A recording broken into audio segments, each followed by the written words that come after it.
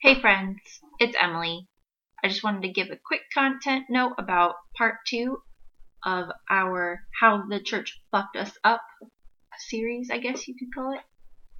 We will be continuing topics of rape culture and consent, and I will be going into the topic of abuse, specifically domestic abuse. So if that's something you need to skip for this episode, that's totally fine. We want you to take care of yourself. Next week will be an episode that does not include a content note, so stay tuned to that if necessary. And if not, get ready for How the Church Fucked Us Up, Part 2.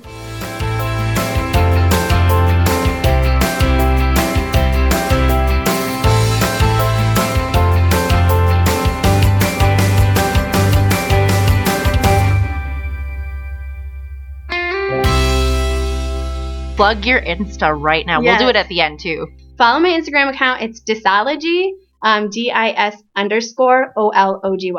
It's great. I love it. It's like I've gotten so many people to just follow you just because I was like, yo, you want to talk about how shitty how shitty the church is? Yeah. Like, or you just want to, like, because I have a friend who I'm pretty sure just started following you. And I went to college with him.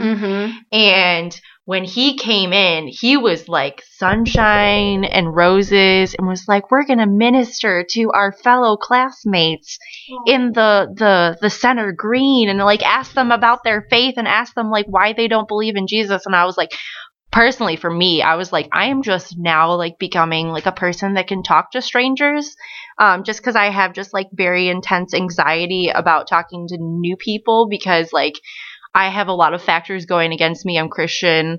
I was homeschooled and I think I look weird. So like, and I'm also like AFAB. So like, who's going to want to talk to me? You know, that's not AFAB or a woman. I was just like, oh man, like, and I sat next to him and it was so painful. Aww. He would like look to me and this other like Christian, because there were like 3 of us. And in the entire CCS like campus that we knew of, there was 3, and we all found each other. We're like, Jesus, yeah, okay, Jesus, yeah, okay, cool, yeah. And like he would go out into the green and try and talk with like, but he would talk with the most atheist of all the atheists, because he would pinpoint them. He's like, okay, I know that person just hates God. I'm gonna go talk to him about God. You guys in? We're like, and I was just like, fuck. But I would sit there and it would be so painful, and I'm just like, this is why I'm not a missionary. This is why I don't go up to people and ask them what their faith is. I would rather have a conversation with someone. I would rather get to know them and then be like, yo, what do you think about like where we go when we die? And I'm like, no, but it's just really funny because he had a very intense faith deconstruction, and I don't know all of the details of it, but I remember like, far as I knew, all through college, he was pretty much still on like the Christian train. Like towards the end, definitely starting to deconstruct. But then I met up with him at this like group thing. Like we went and like all drew at a restaurant, and he was like, oh yeah, you go to God still. You go to God. You. He's like, you go to church still, right? And I was like, yeah. And he's like, yeah. You know what? Fuck God. Like, and I was like, oh. Okay. And it was like really hard because I really wanted to have a conversation with him at this point, and he's probably going to listen to this. Like, I would really like to have that full-blown conversation with him at some point where like I just find out I know like certain things where like certain things, because he's brought it up before, like very, very in small doses, but I would love to talk to him more about like the exact journey or whatever. Right. But I didn't go quite that far, but like while I was growing up, I definitely got a lot of the man is the head of the household. Your entire existence is just to grow up, get a man to like you, and then you can have the sex, and then you're a woman. Did you ever use like, oh, I I just want to get married, but that was code for I really want to have sex. Yes, yes. I'm not allowed to talk about that. Yes. Any Christian teen that's like, I want to get married when I'm 18, it means I want to have sex when I'm 18, you know? I just can't wait to have sex, and this is the only place I'm allowed to do it. Yeah. I will just find any willing partner and marry that person. Like, oh, they're cute. They play guitar in the worship band. That's top tier. Top tier. That's top tier youth group material. Yes, top tier boyfriend material. Yeah, Like, guess whose husband plays guitar and led worship? oh shit!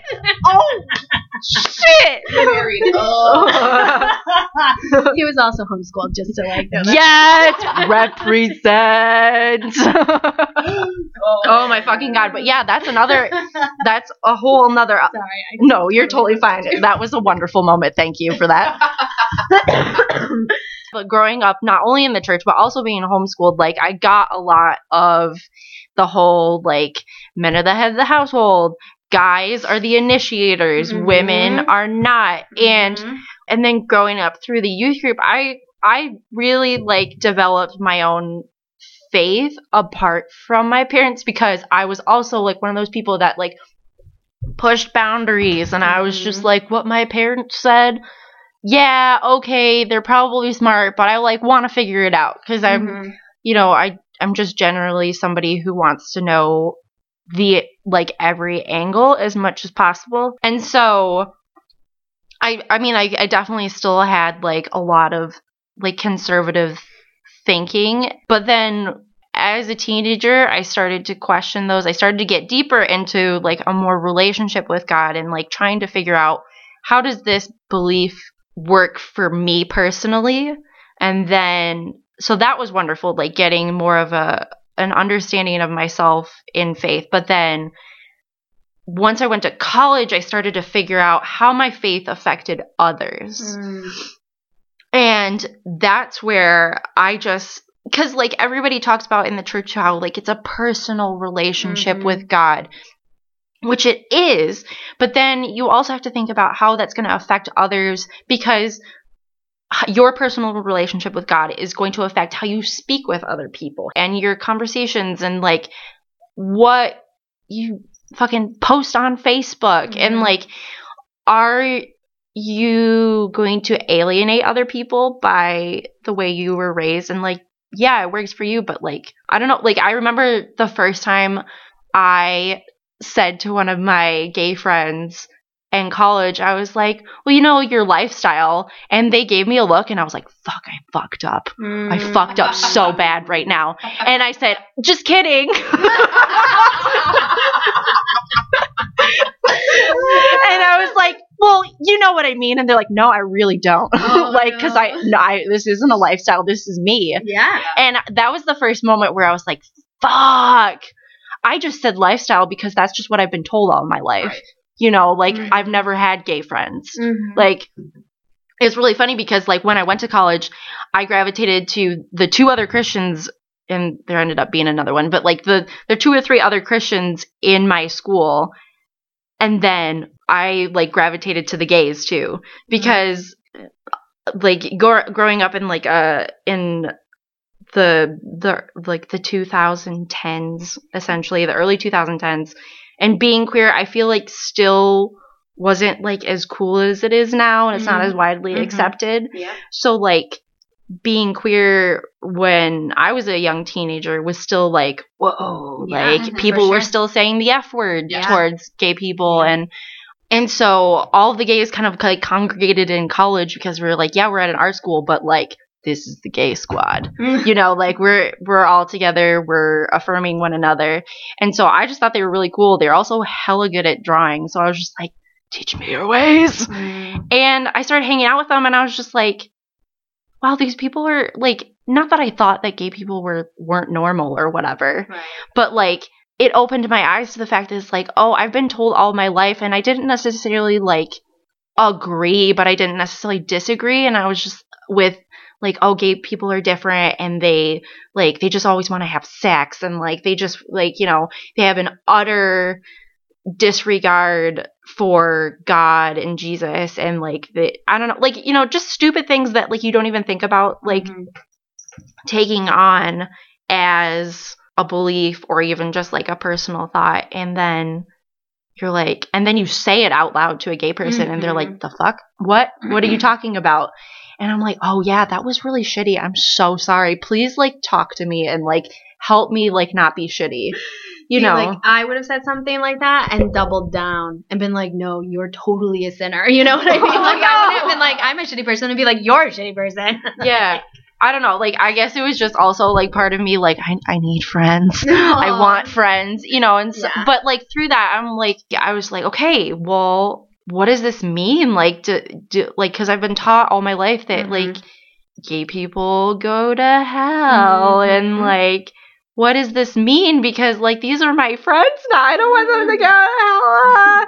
But when you start evangelizing hardcore, like, oh no, to accept Jesus into your heart. No, I mean, like I did have certain conversations with people who were agnostic, and I was just like, yo, like, you know, and this is how I feel, and like, and they like, it was some really good conversations, and it kind of just opened my eye to the fact that I was like, maybe like what I've been taught my entire life isn't exactly true, or maybe I was like, I don't know, because I love these people and they're genuinely good people, and I don't know, like I don't know what to do now, because I'm just like, I've been faced with it because I've been so privileged, quote unquote, or I've been just so sheltered to like, these are my Christian friends and I only hang out with Christian friends, blah, blah, blah. And then you meet somebody and you're like, whoa, there are other people in this world, and I'm such a selfish, like self-absorbed person that I'm like, the only people in the world are the people that are in my group, and like, you know, right. So, and then meeting you, Dom, was like such a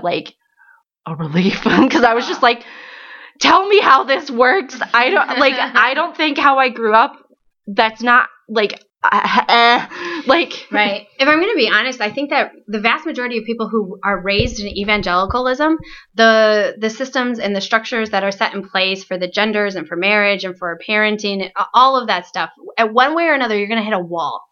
Because it's very black and white and it's very rigid, and it doesn't work for the vast majority of people. So everyone at some point, I feel like if you're honest with yourself, you're going to hit a wall. I feel like some people hit that wall and are just like, well, I guess this is life, you know, but then other people are going to look for a way. Well, no, I think to scale it, you know, to be like, okay, wait, this doesn't work. What's on the other side of this wall, you know, like, and that's, I feel like that's what you're describing. Yeah, well, because like when I met you, I was like, okay, definitely gay, okay, cool. I want to like, I was like, want to be friends. Well, because like I thought you were cool, and you're short haired. I was like, this is a short haired person, and they have come in with another woman person, and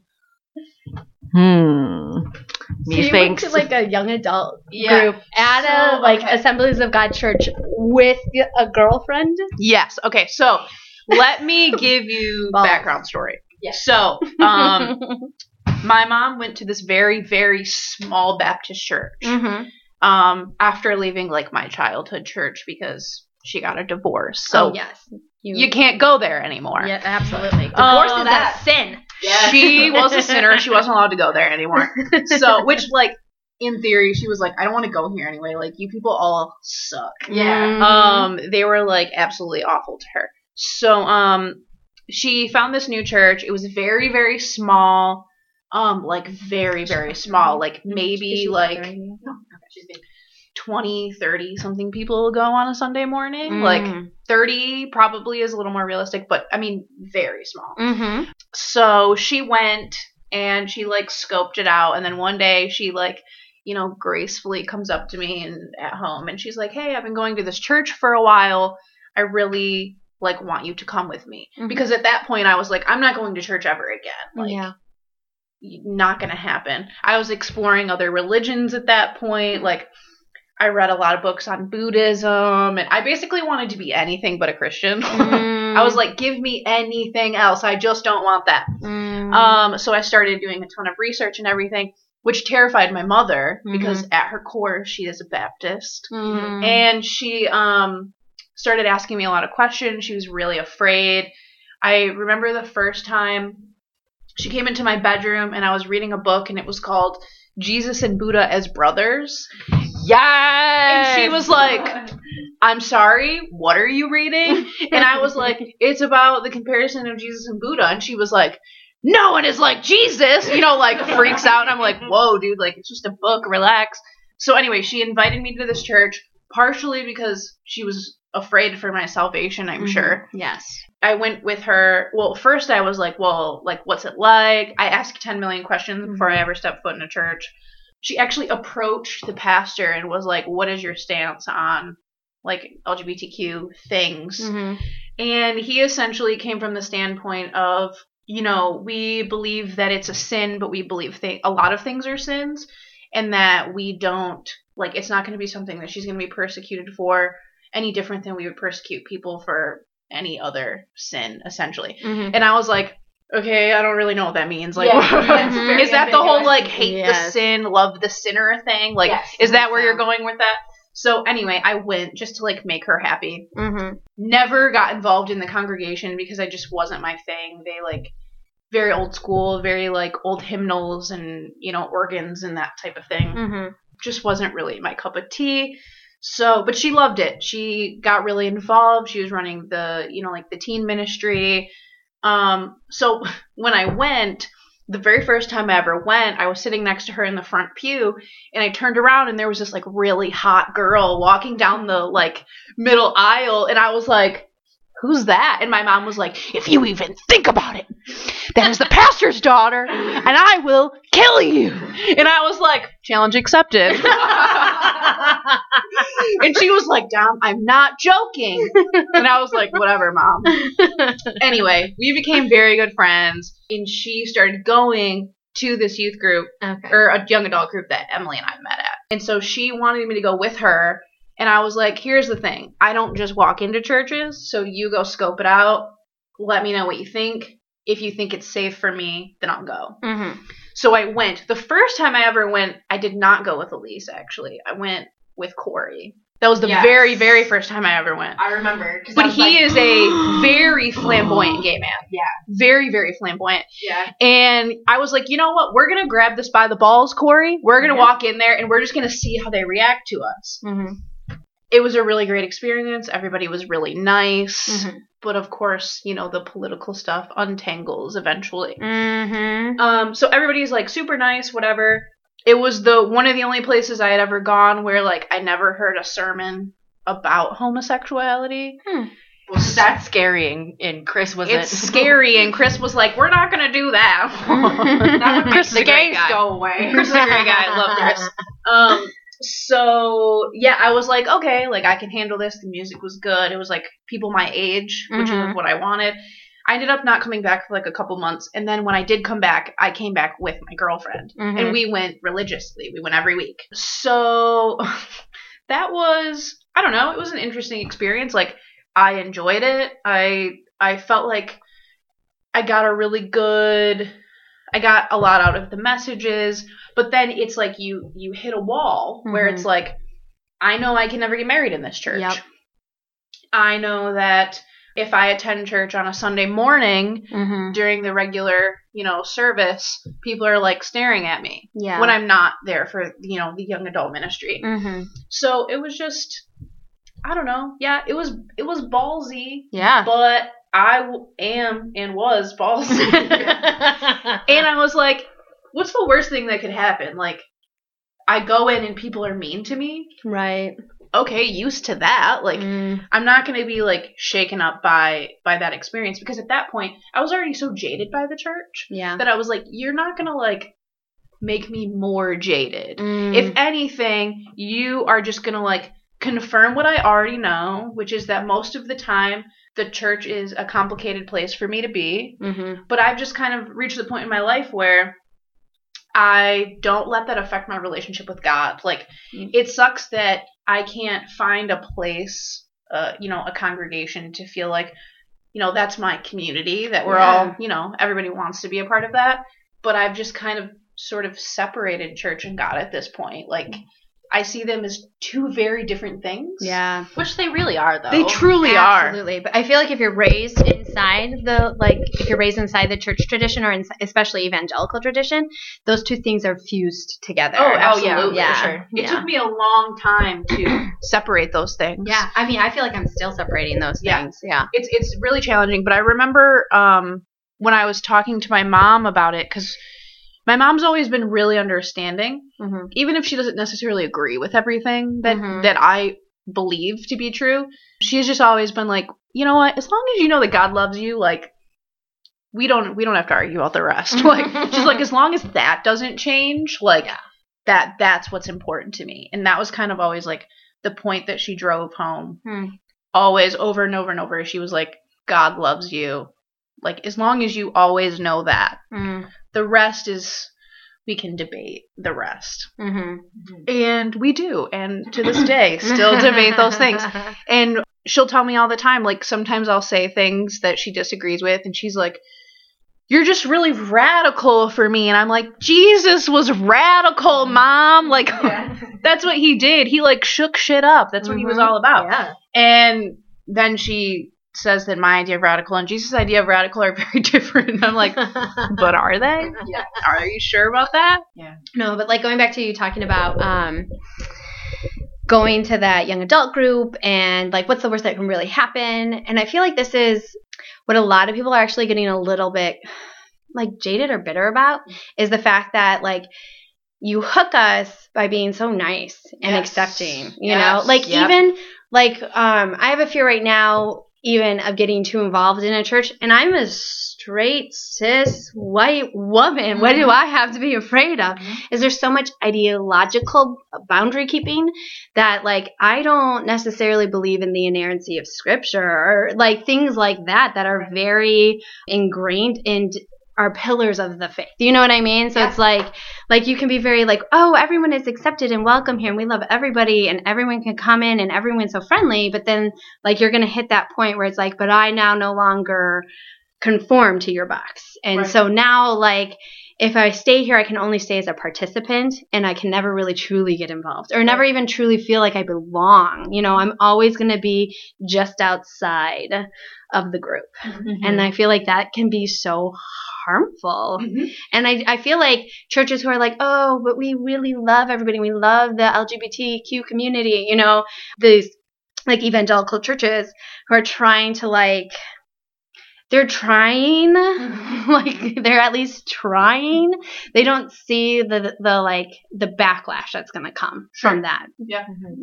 Yeah, and I feel like what I experienced at that church specifically was that so I went in with the mindset that, like, what's the worst that could happen? Then it went well, and I was like, okay, cool. And then as I slowly started pushing the boundaries, I remember one time we were at Bible study, and I, like, said the word gay. I was like, I'm going to see how everyone reacts to this. And they all just kind of, like, sat there, like, deer and headlights. I don't even remember what I said. I said something about gay people. And they were all just like, and I was like, guys, it's okay. Like, you're not gay now just because I said the word gay in the same room as you. And then I, started bringing a lot of my friends. And one of my really good friends at the time, he's a trans man. And I remember there was, like, all these women flirting with him. And then they found out he was trans. And they were like, oh, like, I wish you could have, like, seen the expression on their face. It was like, they were so mortified. And I'm like, where, you know, like, it was like the longer I was there, the more it, like, really got pushed. And then that's when the elders in the church were like, we don't like Dom. We don't like Dom at all because she is, you know, shaking shit up too much is essentially, like, what happened. And that's how they ended up pushing out the pastor and whatnot because he supported me being there because I was just trying to be there. I was just existing with all of these other people and inviting my friends just like anybody else would when they came to church. And yeah, it was, I don't know, I'm glad that I had that experience because it taught me that there can be a community for me. I don't know where Yeah. or when that's going to happen, but I don't think it's impossible anymore. I used to think it was impossible. Now I'm like, it's less likely than impossible. Yeah. But it's still an option. Like, I think it can happen one day. Yeah. So I'm glad that it happened, even though it was a shit show in the end. Yeah. And I met Emily. So. Yeah. Yeah. Like I said, meeting you was like the crux for me starting my faith deconstruction, because I was like, I'd grown up in a Presbyterian church and then in a non-denominational church, and it was very seeker friendly. So it was kind of like our youth group where it was like, we're just going to be super friendly to everyone, but we're not really going to talk about it. Like, maybe they'll throw in, like, we're going to have a purity summit, because summit sounds fun, you know, or we're going to have like a sexuality summit because, you know, these are young people and they all want the sex, so we're going to talk about it. And they would talk a lot about like sexuality as it pertains to like a man and a woman, and then they'd be like, yeah, and gay people go to hell. Anyways, so don't look at girls' breasts. So like I don't know, like, so like again, the whole like gender thing was like very much ingrained, but then meeting you, I was just like, what do I do? Like, and like, what does it mean? And I like the fact that like you weren't trying to like be like, yeah, I got this shit figured out. You're like, well, you know, like this is what I know, that God loves me because I believe in him and he calls me to love other people, which is what I'm doing.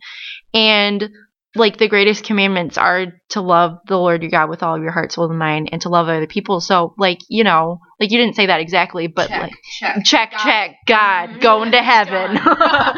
You know, and like, and just to be reminded of like stuff like that was just like so affirming, because like when you go to church, you get all this like extra stuff, and they're just like, oh, well, you can't do this and you can't do that, and they put so much shame on you, but they don't like, but they just, it's just for shame's sake. It's not for like, oh, you're gonna go to hell if you gossip, or you're gonna go to hell if you like lie about something. It's just to like make you feel bad about being a human being, because literally everyone does it.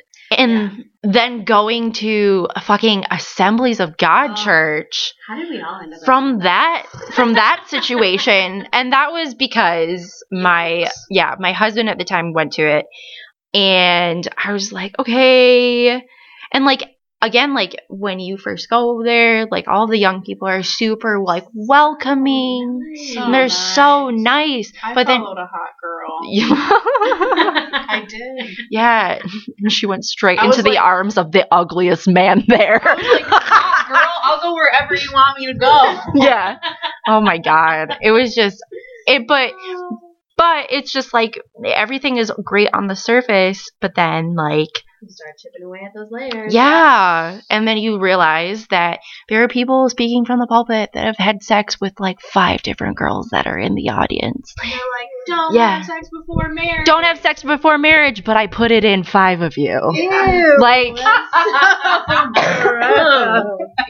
you know, like, and it's just like, I'm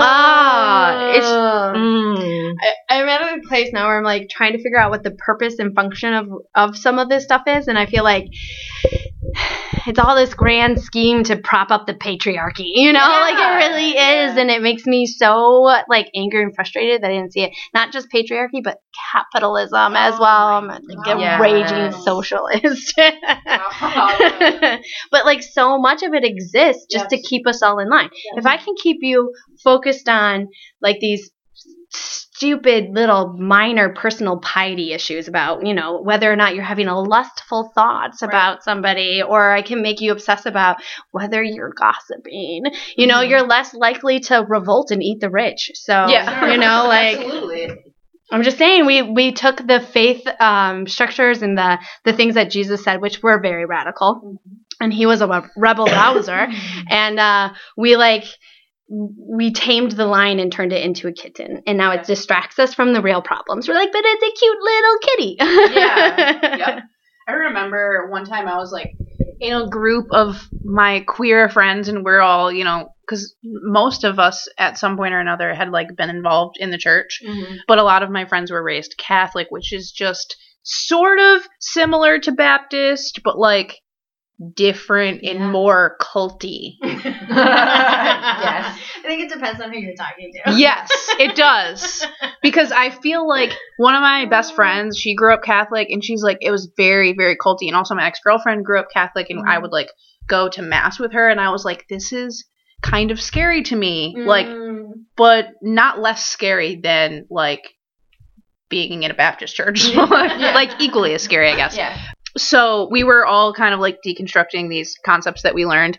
And I remember one time I was talking to my girlfriend currently, and I was like talking about my faith and what my thought processes are and my beliefs. And she was basically asking like how I've come to all of these conclusions when I still have so many questions. Like she's like, how did you reach this point where like you have this belief system that is so against you when, you know, you still have all these questions that are so unanswered? And I was like trying to explain to her like how I got there. And I was like, you know what, let's just like really dumb this down, because at the end of the day, it's really a dumbed down thing for me. Like God is this, you know, massive thing, like this thing that we truly can't comprehend. And to some people that's a reason to like write it off, like, well, this doesn't make sense, so like why would I believe in something that doesn't make sense? But for me, God not making sense is almost comforting. Oh, I totally get that. Because I feel like if my brain that works at like what 10% of, you know, like a brain's function can be at 100% and it works at about 10%. Right. If my brain that only works at about 10% can fathom something, then it's not that cool. I agree. Yeah. It's not that cool. If I can fathom something, then it is as small as I am, and I don't think I want to revolve my life around it. Yeah, I agree. So, and when I said that to her, she was like, that's the craziest thing I've ever heard. Like, I've never thought of it that way before. Yeah. She was like, normally I think like if you don't understand something, then you just don't believe it because you don't understand it. But when I think of God, I'm like, I don't want to understand God, because if I can understand God, he's not as great as we think he is. Right. So, but that was like a very new concept for me. I've like really come to terms with that in just like the last few years, because for a long time I really struggled, and I was like, I don't have all of these answers, and that's really scary. Like, what does that mean for me? Yeah. Yeah. I feel like especially because a lot of what like passes as faith in this culture and in like our kind of like cultural context isn't actually faith. You know, faith is like not knowing. And what we mean when we talk about faith is like this sense of certainty of having all of the answers.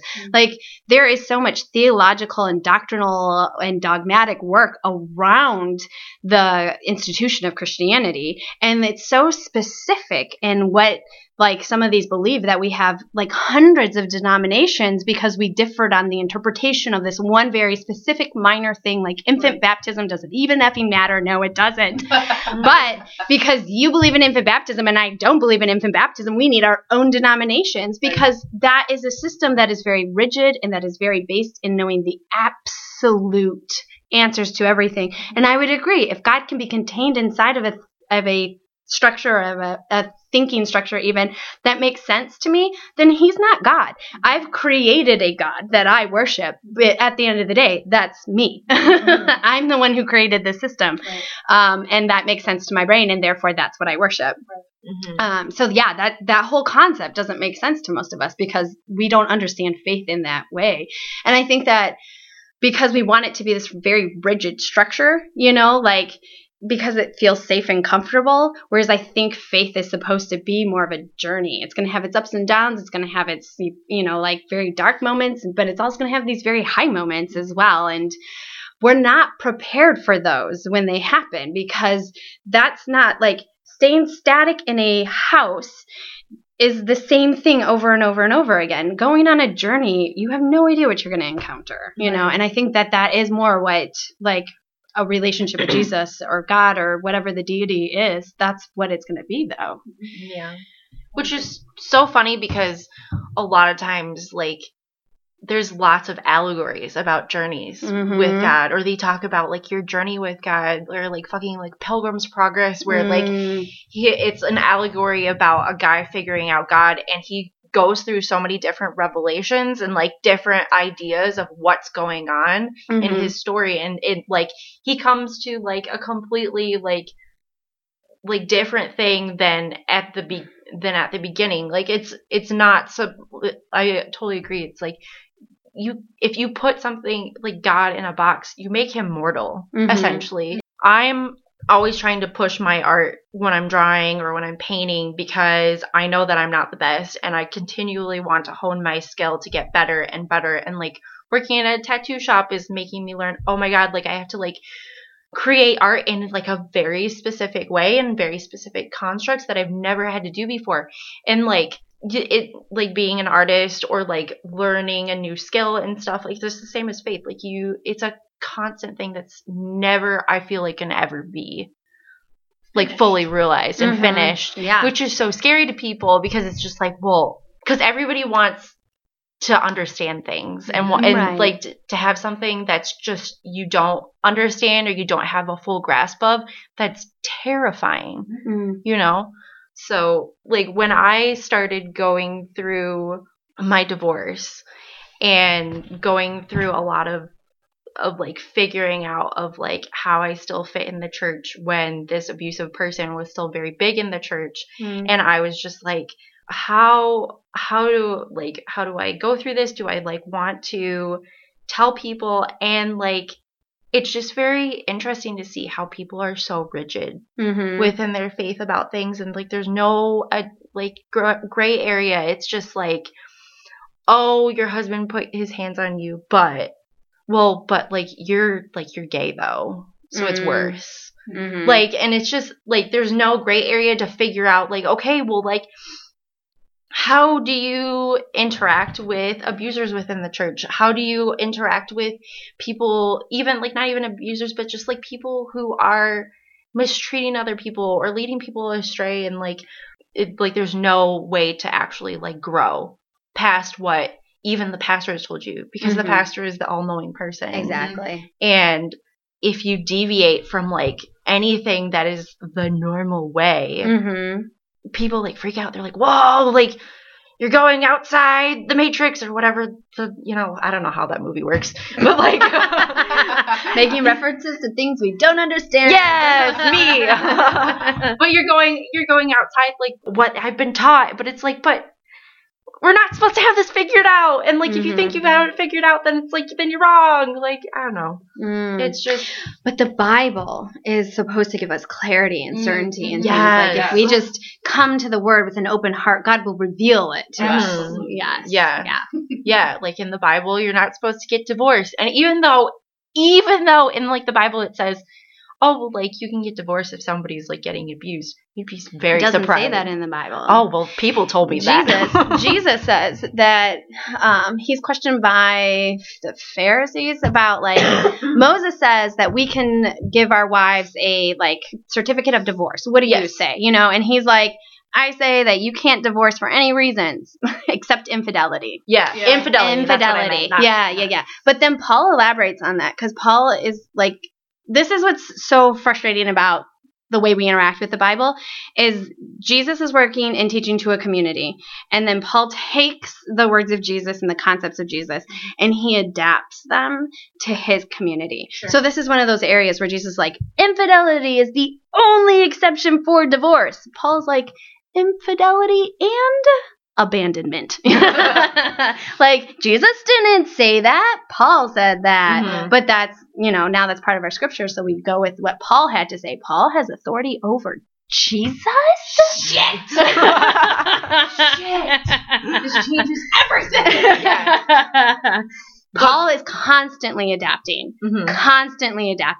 what Jesus said, what the church leader said, what was normal for that time to his community. Which is so funny, because everybody talks about, like, when you go to youth group or you go to church and everybody's like, Paul's the greatest teacher ever. Right. I have to feed my dogs now. No, that's not going to happen. But, sorry, dog. Yeah, sorry. No, my roommate will do it for me. but everybody talks about in church how like Paul is this incredible teacher and like he's the be all end all. But like you said, we don't have Christianity without Paul. Yeah, no. Truly. He's the patron saint of everything. Everything.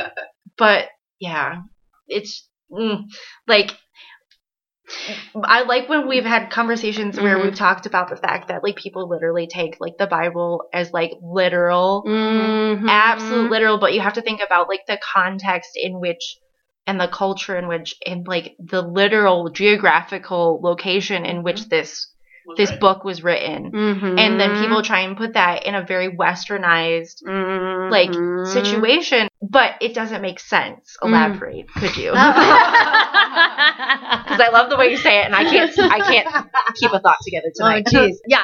So I think that the problem is that pretty much every other faith tradition, Judaism, Catholicism, and a lot of other faith traditions, if they have a holy text, allow for it to grow with the times, right? So like when the Reformation comes in and there's the 5 solas that they do, one of them is sola scriptura, which means like on scripture alone, which means that there's no other authority outside of scripture. But the problem is that we have taken an ancient Near Eastern text that's about a spiritual journey and it's about people trying to understand spiritual concepts. So you have a lot of contradiction inside of that. And you see this like this huge story that is constantly evolving and constantly changing and constantly questioning and rewriting even history throughout the Old Testament.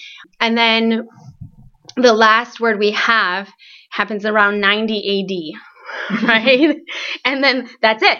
There's no authority that can be spoken outside of what existed at 90 AD or CE before the Common Era and then CE after the Common Era. Right. Yeah. Okay. Sorry. And so then we take that and we filter it through a modern Western lens and it completely changes all of its meaning. All of its meaning is completely warped now because of our cultural baggage.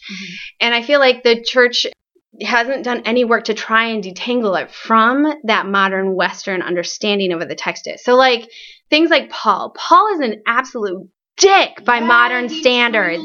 Oh my God, Paul, you are an asshole. Like you have caused me so much conflict and discouragement. Paul, however, Paul in his cultural context is somewhat progressive because in the ancient era, women were viewed as property. Right. They are not part of the household. The man is part of the household. Women and children are not. So Paul telling husbands to love their wives was a radical statement. It was elevating to the women in his congregation. However, Paul's working inside of a cultural context just like we are. He's beholden to that. It would not make sense to anybody of his day and age to encourage or to fight for the rights of women as we now are trying to still fight for, even like 2,000 years later, let alone Paul's understanding about sexuality. Like Paul is working inside of a cultural context that's understanding about sexuality is so vastly different than ours. And what's so frustrating is that when the church clings to specific teachings of Paul but ignores others, because Paul also has a lot to say about slavery, but we do not bring those over into our context. Yeah. So, yeah. It doesn't make sense to try and read a text that's 2,000 years old, literally, that it cannot change or it will not adapt or any of that other stuff. That's what's setting us up for failure. Yeah. But as a modern, like, basically white church, we really pick and choose, like, what the Bible we want to take absolutely literally. And then other points we're like, like, you know, just like, throw it out. Whatever. Like, that's just what that meant, like, at that time. And it was like, but that's the entire Bible. You have to you have to, like, think about it in that context. And it's just mind-blowing. That's why I love having conversations with you, because like you know some like the ancient texts and like how like it's actually translated and what they meant back then. It's just like crazy to me. It's so lost on us. Like the original intent of scripture is so lost to its modern readers. Like, I love right now in biblical scholarship, there is a lot of work being done trying to get it back to that place. And there's something to be said about, like, well, just because it meant this in its original context doesn't mean that it has to stay in that original context. Absolutely. But if it's completely divorced from its original context, it's not going to make sense with the value system that we have imposed on it, because everything that we think the Bible has to say is coming from a modern way of thinking about things. So even like an ancient, and I mean, this is so ancient of a text that is recording things like history, an understanding of history pre-modern era, like the vast majority of the people can't read or write. This is an oral tradition. And so when you're writing about history, it's not the literal linear history that we are accustomed to. However, when we read the history of the Bible, we bring our literal linear thinking to that text and want it to conform to our understanding of what history means. The authors would have had no concept for what we are talking about when we talk about history. That's not part of their world at all whatsoever. So that's where, like, I love what's happening in some of these, like, in the more academic world, where they're trying to get back to some of those places to, like, let it speak for what it actually was supposed to do. And then what was its meaning there? And then how does that translate into the modern era? But I feel like there's so much, like, I know at least for me in evangelical circles, there's a lot of gatekeeping about what you're allowed to read or who you're allowed to read or what you're allowed to kind of explore. And like the biblical academic world that's kind of divorced from the dogmatic Christianity world is an area which I feel like is very looked down upon inside evangelical circles. So there's this wealth of knowledge out there that would really help so many people connect back into this concept of who the deity is and who the creator is and who Jesus is. However, you would have to explore this realm that's been taboo, you know? Right. So, yeah. I think that was like a really hard concept for me to understand because when I was dating my ex-girlfriend, she grew up Catholic, and her mother was considered more like, progressive is probably not the right word, but we'll use progressive because she read the Bible for herself. Because in the Catholic churches that they were accustomed to, that was the Pope's responsibility alone. Yep. And so... And her mom read her Bible every single morning. And so that was like, she was almost a rebel kind of because she read the Bible for herself, which is such a crazy concept to me because even as a child, like we were encouraged to read the Bible for ourselves, but we weren't encouraged to like interpret it ourselves. Like we were supposed to memorize the scriptures and then do what we're told, but not actually like figure out how we interpreted that and do research and read and, you know, do all those things, which is why as a teenager, when I started doing that, my mom like freaked out and was like, what are you doing? And I was like, I'm learning. And she was like, no, like, you know, everything you need to know. Did you remember it? You go to Sunday school. You're fine. And I was like, no, that's not true. Buddha and Jesus may have had things in common, Kelly. And she was like, no, they don't. It's just absolutely like terrifying to think about, like the fact that you could actually like look at another religion, or even if it's like how do you say it, like of Abraham, is there, I don't remember. Oh, a Judeo-Christian. Like, I mean, Islam and Christianity and Judaism all like point back to Abraham, and it's just so funny, like my mom thought it was like super progressive for me to study the Quran as part of like my, even like just history lessons, because we would be talking about different things in history, and we would like the Muslim faith does play a big part in certain historical events. So she's like, okay, well, here's a passage from the Quran, glean what you can from it, you know?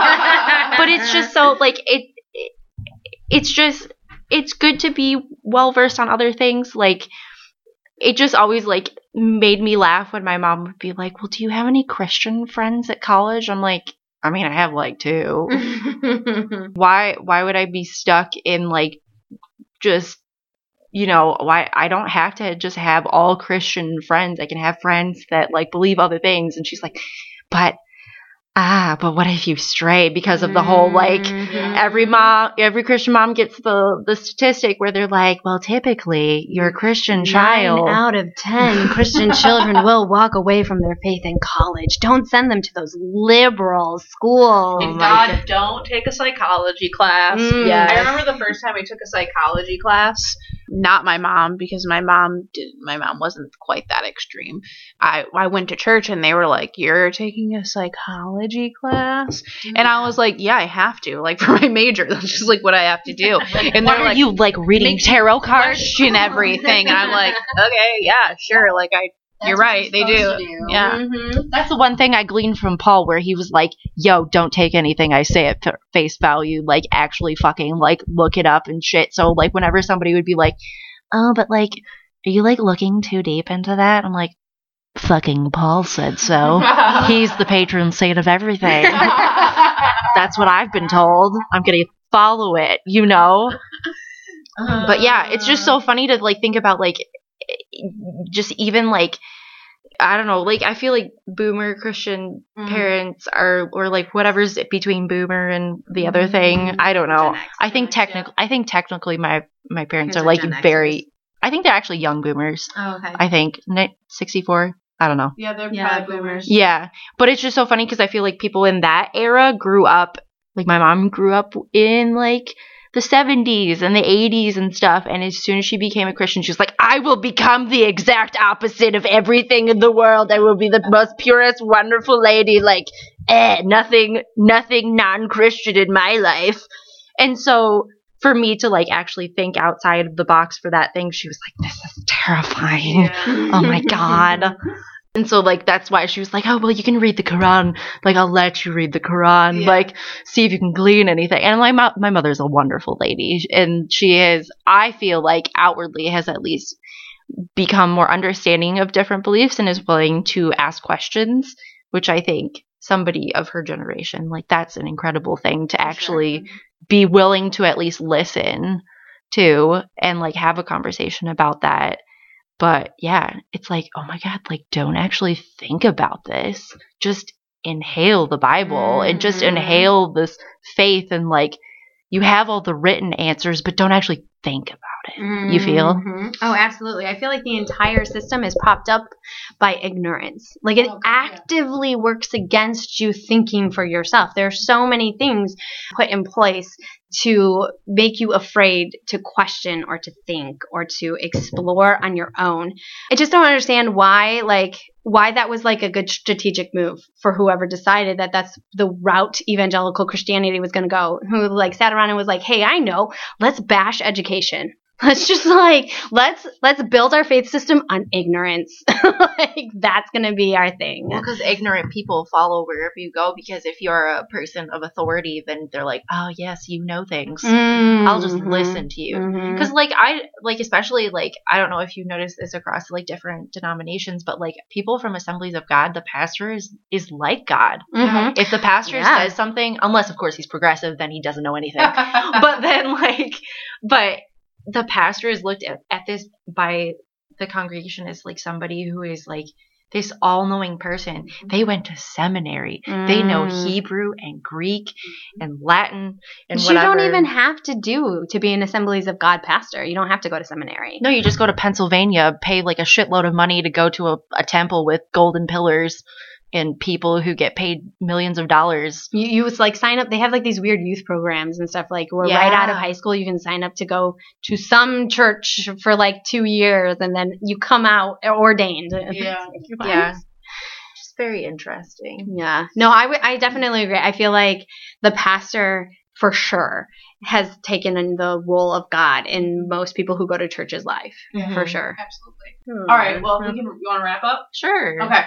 I just want to say thank you Oh, for coming on the podcast. Also, really, truly, truly thank you for, like, using your privilege and standing up for people who don't have that as an option yet. Because as, like, a young queer person, even though, like, you don't identify as a queer person, just having somebody that was in my church to be like, hey, yo, like, it's okay for you to just, like, be here. Like, we're happy you're here.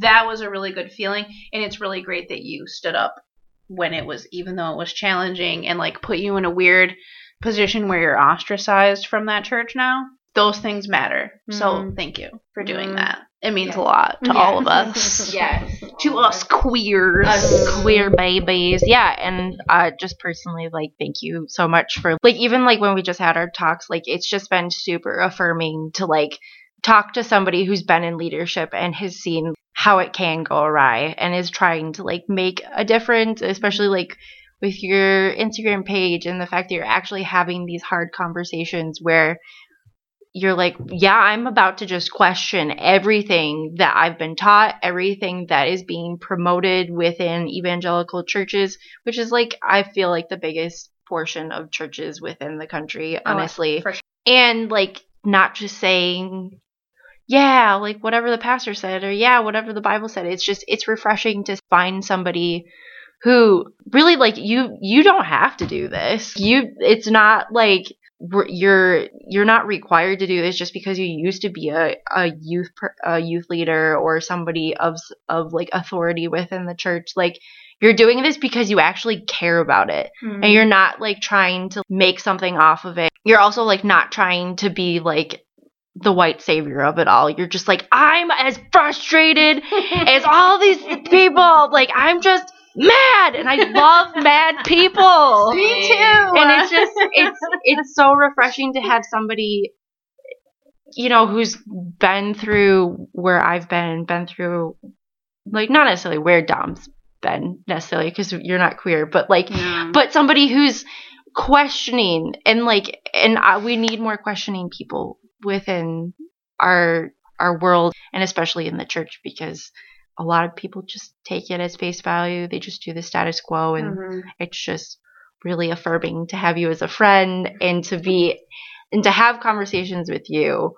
So love you. Thank you so much for being a wonderful person and for doing your part in this world. Yes. Well, thank you for letting me come on your podcast. I feel honored as a straight person to be welcomed into this space. Yeah. So, yeah. For sure. Working with youth still, I think is really important because I think that the tides are changing. Like, I think regardless of if you're a young person right now and you're in church, it might be working for you right now, but like, I don't think that the current system of evangelicalism will work for the Gen Z. I think that it's the official end of evangelicalism with them because they're already there. You know, like, they're raised in the church, they're indoctrinated into it, their parents are gun-ho about it, and they're already questioning at 14. So the world has changed. It's time for the church to change. Yeah. I agree. Preach. Woo! That's the tagline. That's the tagline right there. That's it. That's the tweet. Well, again, thank you so much for coming on the podcast. We love you. We appreciate you. Plug your stuff. Where can people find you on the interwebs? On the interwebs. Yeah, my main social media account is Disology. Again, it's DIS_OLOGY. It's a somewhat new account, so I don't have like a ton of content on there. But there's also like a link in my profile to a blog that I just started. And I mean, the goal is to put out more social media type content at some point. So just kind of stay tuned. If you follow that account, you'll get updates for it. Yeah, that's it. Perfect. For me. Thank you. Yes. I just also, for those of you that follow the Two Queers podcast, I just shared Ashley's page so that way everybody can easily find that. It's on our story, but we can put it on our actual Instagram page too. So yeah, that'll be easy for everyone to find. All right. Want to finish this thing off? Yes. Tell people where people can find you. Oh, yeah. You can find me at HI_I'm Dom on everything. Instagram, Twitter, Snapchat, all that good stuff. And then our podcast Instagram page is Two Queers Podcast, TWO. And the Twitter is the number 2 Queers Podcast. And I am Emily Craig. You can find me at Emily Craig, KRIEG, art, pretty much on Twitter and Instagram. So, and we've been Two Queers Walked Into a Church. We have. Thank Have a you. great night. Bye.